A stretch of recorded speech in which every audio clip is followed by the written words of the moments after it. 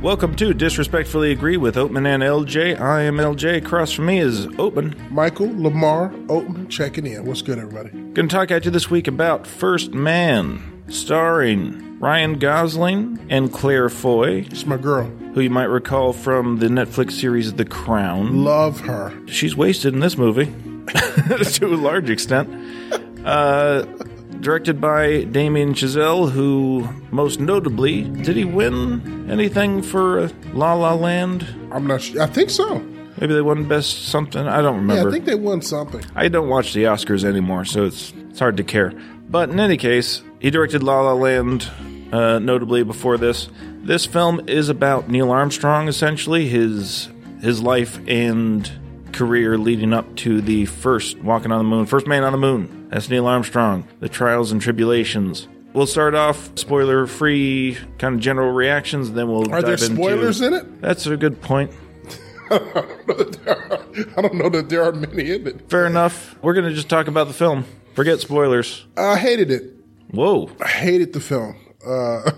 With a raw, unyielding passion. God. Hated the film. My, what happened? You know, I'm a space junkie. I love space movies. I even like Space Cowboys to a degree. I mean, I admit that was enjoyable. It was enjoyable. How you can make space boring is really quite an accomplishment. I mean, how do you make space travel dull? Like, I don't even know how you... Well, to be fair, I think he made a stylistic choice to focus on the mechanics and the more mundane... I agree. Nuts and bolts. Absolutely. Awful decision. You know what it reminds me a little bit of? It reminds me of this conversation that I had with myself, because I often talk Didn't you tell me to watch this movie? You wanted to see it, didn't you? I did, because I felt this was sort of our area, Right. But God, it was awful. So I was thinking about Tombstone, comparing that with Wyatt Earp. Right. And the first part of Wyatt Earp is just a horror show, right? You know, I've still not seen that movie. I need to see Wyatt Earp. It's horrible. The first half of it is bad. Lawrence Kasdan. I know. Although he did Dreamcatchers. That was, boy. Yeah, that was interesting. That's a rough one.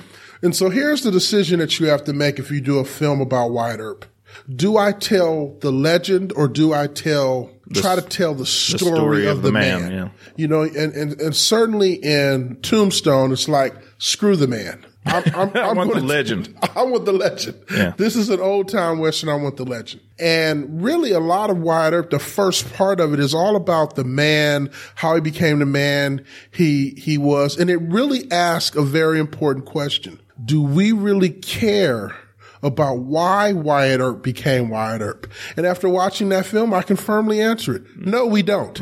I don't care about him being a buffalo hunter and having a dead wife when he was 22. I could care less. So when Ang Lee was assigned to make the Hulk. And I was sitting there for 30 minutes saying, is the brother going to turn green and break something or not? That's all I want to know. Now, Ang Lee wanted to know, what makes a Hulk? Yeah, what makes what inside? We're going to spend a lot of time with his inner demons regarding his father. I could have banged my head into a wall. Is he going to turn green and break stuff? That's what I'm here for. Yeah, when you turn green, it was kind of dope, though, for that 10-minute window. Yeah, exactly.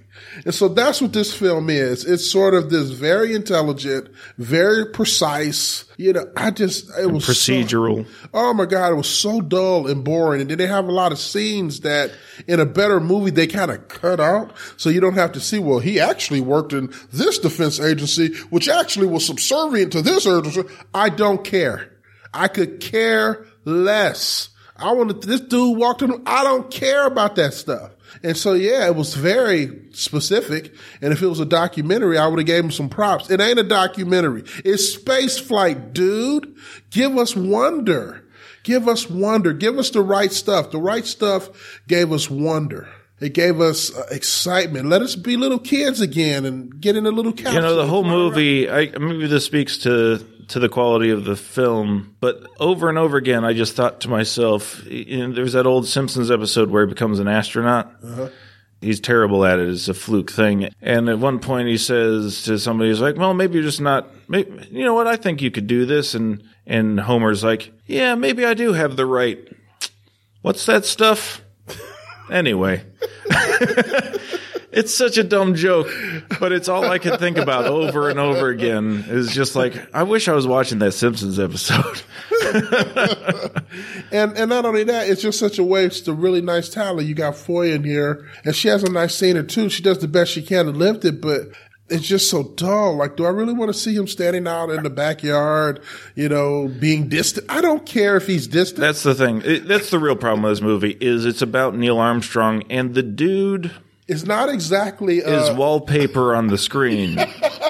He's human wallpaper. Like, and don't get me wrong. The actor does a great job of portraying his wallpaper. You know what I thought over and over again is who has the passion for this story, to tell this story? Exactly. Why does Ryan Gosling have the passion for this? Why does Damien Chazelle have the passion for this? Because it's not apparent. Exactly. Who has the passion to tell this? What you have to spend a lot of time and money and energy to tell this story, and there's no passion on the screen. Yeah, there's something that fired your imagination that said, I got to tell this story, and I never find it. What is it that's the burning story that you're telling here? It's not apparent. It wasn't apparent to me either. But I will say this. It has two moments I think are great.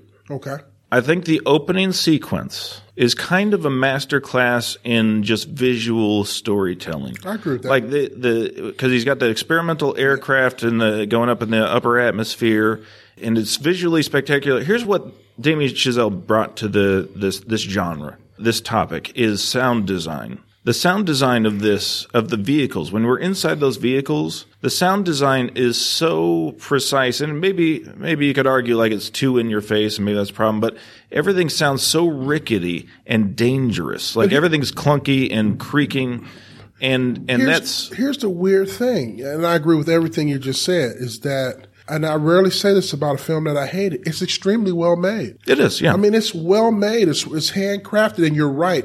It gives you that sense of real exploration of how these guys were basically sticking themselves in tin cans. Yeah, and the kind of wordless drama, if I could finish with that scene, is, when he starts bouncing off the atmosphere, and he's going to go into space and die out there. And you're like, the tension is palpable, and you can, and this is where Ryan Gosling, that Neil Armstrong thing, that wallpaper thing he's doing, it's like, it's all internal. Like, it's nothing on his face. It's all internal, and he just figures out a way to get out of that. And now his journey back to Earth was extremely truncated and quick, and that was weird. But that whole sequence was incredibly dramatic, and there's a lot of tension, and it was well executed, kind of wordless drama. That's a great on scene. the scene. That scene's great. It's a great scene. And and I agree with all of that. And the problem though was that you had characters that I just didn't care about or wasn't attached to. Yeah, we spent a lot of time with Jason Clarke's character, Ed White. Yeah, I'm like, the guy who played Ted Kennedy in Chappaquiddick. Yeah, I was like, they talk about one character who dies, and I'm like, which character? Yeah, and I think I know who it was, but I'm not sure. But I'm not sure, and I don't know. It's just like, it seemed like it wasn't a lot of investment in the character for me to care. And the one character that we really invest in, you go out your way to make sure I don't care about him. And it's tough. I just, like I said, I'm just wondering what about this film burned something in their belly that they wanted to make this picture. I was very confused about that point. Yeah, I don't get it. And so let me give two other compliments to this film, if I could. These are both spoilers, so and this is not something that's, historically, because one of them straight up speculation. So here's the spoiler alert. Warning. I will admit, as kind of cheesy as it is, the scene where he's on the edge of that crater on the moon and he drops the bracelet, it got me. It did get me emotionally. I felt something there. I felt something too. And it wasn't the same thing I felt. No, it wasn't. Yeah. What'd you feel? I felt like somebody. It's the only moment in the film. Although I didn't like the film, I respect the film. Mm-hmm. And I respect the level of filmmaking I was looking at it. It was the only time in which I felt like somebody was intentionally trying to manipulate a moment for me. Sure. It just, I felt the hand of the filmmaker. Absolutely. Kind of putting their arm on their shoulder to twist me a little bit. And I was like, Yeah, I mean, and it didn't feel subtle even. No, it isn't. It is not. I mean, I was like, oh, okay. But maybe part of it was I was so desperate for this film to be something. Fair point. That once they got to that, it was like, okay, all right, all right. Something paid off. Well, it was an emotional stake in the ground, if nothing else. I mean, which the film had not really had until that point. Nope, not really. I mean, even when they have the thing with the daughter passing, you expect, okay, well, they really don't even mind that very much. I mean, Gosling had the one scene where he's, by himself and he breaks down. Yeah. And that was effective, I guess. Yeah, I mean, it was something from that actor. The only scene with that whole daughter thing that I liked is the scene when he's in there and they're questioning him. And it gives us a little peek into his personality. And they ask him directly. Is that a question? Yeah, and he says, is that a question? Yeah. And I was like, okay, that's Neil Armstrong. Good, yeah. I was like, that's good. I like that. Short of that, it didn't really work as well for me. All right, so we disagree on that one. And for, I think, fair reasons. Your critique is fair. I'm more emotional in my older age. I get more, whatever. But here's what I like. Here's the last scene I liked. It's another wordless scene, and it's the last scene of the film. He's in quarantine, and they didn't part on great terms. And she shows up on the other side of that glass, and they're just looking at each other. We're waiting for them to say something. They don't. He puts it, he cusses his hand, puts it on the glass, and you're going to hate this one too. I can already see it. And she touched it. I liked it. I liked it. I thought it was a nice moment. LJ. What? Oh, you usually hate that kind of stuff. You're right. But I thought I thought it worked. I thought it worked. You know what it actually reminded me of? And I think we did this. The Wrath of Khan.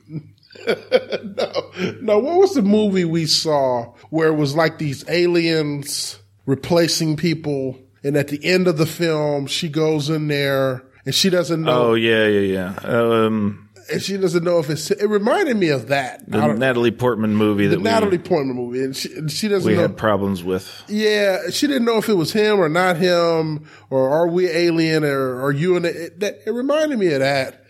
And I was like, that's so schmaltzy. I was like, well, it's not the same thing. I mean, that's just a problem with the story. No, you're right. It's not the same thing. I'm just saying that's what it clicked in my mind. And this is the reason that I hate that Annihilation was the film. Annihilation. This is why I hate that film. I mean, I hate that moment. It is the height of dishonest. Because that is not the character you have been crafting for me for 2 hours. That is not that character. That's not that character even a little bit. He loves his wife. He cares about his wife, but that is not the way that he is going to emote that emotion or connect to his wife. That is not the character you have presented to me for 2 hours. Well, and don't get me wrong. I get why they tossed it out. I get why, that's a great ending. I get it, but it is intellectually and emotionally dishonest to the character. Absolutely. And I bet it didn't happen in real life. That is the filmmaker, once again, putting his big mitt on my shoulder, turning me a certain way to drain a little bit of emotion out of me. But I don't know. I think with a movie like this, you got to do something. And he didn't do much, but he did do that. And it was a small moment to me. To me, it was a small moment. Yeah, but did you buy that character in that moment doing that? The character we Mr. Wallpaper. Do you buy that moment? The problem with the Neil Armstrong character is that he and I think this, from what I read a little bit about this, and it seems true to kind of who the man was, is that he was a bit of an inconsistent emotional enigma. Yeah, because he does display all of the things we see in this film. Good dad, joy, somber, aloof, distant. He's all of those things at various times. And because he's so kind of, and maybe that's what makes it true to life, is he's so wildly inconsistent that I bought it. I don't know. It just, you may be right. I just wish that would have been done in a more honest way. It kind of feels like the end of Color Purple, where you can almost feel the filmmaker trying to redeem a character, right, as opposed to playing out more of a natural arc. And before that, everything, you've killed yourself to be so hyper realistic, even to the point of boring me to tears But now at the end, you're going to try to sweep this emotion under the door. I was like, Yeah, and that's fair. The film is quite distant from its own material. Definitely. For most of it. Definitely. Until the end. So it does feel like a rig, like slap in the face. You're like, whoa. Yeah, I was like, where'd this come from? Yeah, that doesn't fun. Yeah, I especially with the bracelet thing coming in. Yeah, I'll grant you that. But worked on me. I get it. Sorry. I get it. I want to believe in that kind of stuff too. It just, I felt the director's hand on my shoulder. Yeah, you're right. Urgh. So as much as I liked the first wordless scene with the technical and the being inside that experimental aircraft and so on, he does it again. That is an emotion. That's an amazing scene. It's amazing. And then he does it again, something similar with their first successful Gemini as they call it, launch and docking with one of the little pods up in space, whatever. We spend the vast majority of that launch just in that cockpit. I mean, we do not go outside of it. It's just sound design, and you only see what they would have seen outside that window. And it's mostly just the job of the camera to shake and the sound design to kind of take you on that journey. And the whole time I'm just like, you know what? We've seen the other version of this. We've seen the Apollo 13s. We've seen the other, the right stuffs and all that. So this is an interesting, this is a different take. It is. And I respect it. One. I respect it intellectually. It's just not stirring. It's not fun. It's not enjoyable. It's like, academic and, it's like a medicine movie. It's like, this is, I want to treat this as realistically as possible from the perspective of those astronauts. And the problem is those astronauts are just dull and being inside that spacecraft is the most boring place to be. When it comes to space missions, man, it's just... It really is. It's a choice. It's a bold one. I think it's interesting intellectually. It's interesting. It's just deadly dull. I wanted to be in that pantheon of movies just so we can kind of see different ways that it can be done and this and that. It just is not a pleasure to watch. No. It just wasn't. And also, so when I wasn't thinking of The Simpsons. I come in with a bias. Yeah. I come in wanting to love a space movie. Like I'm coming in there jazzed, waiting for what I was like, oh, that's unfortunate. And so when I wasn't thinking of The Simpsons, I was thinking about, remember Apollo 13? Oh, wonderful. I've ragged on Ron Howard, but man, Apollo 13. Wonderful. I mean, you look back and you're like, well, why are you going to make a movie? I think people were saying this. Why make a movie about a mission that didn't succeed? Exactly. And you look at it as a storyteller, as a dramatic storyteller. You look at that mission. You're like, why wouldn't you? That's the most obvious choice. Of course you would make tell that story. Things get worse. That's the key in drama. Things must get worse. He blatantly lies in it. In which one? In Apollo 13. Oh. Because Lovell is not that interesting. Right. He's not that. You cast Tom Hanks and you. Yeah, exactly. He's not that personable, but we don't want to see the truth. No. You want to tell the truth, you got to lie a little bit. I mean, we want to have some fun in there. I mean, and they cut out tons and tons of technical details of that mission that happened. They cut a lot of that stuff out for us. But the stuff they gave us, there was a ton of technical stuff they gave us, but they made it very approachable and understandable. They streamlined it and got rid of the dull stuff. I mean, it's like I love that scene where they put all the stuff that's on the shuttle. Oh, that's amazing. On the table. Oh, I love that. And they're like, okay, we need this to fit into this. I love that. Use it only that. I love that.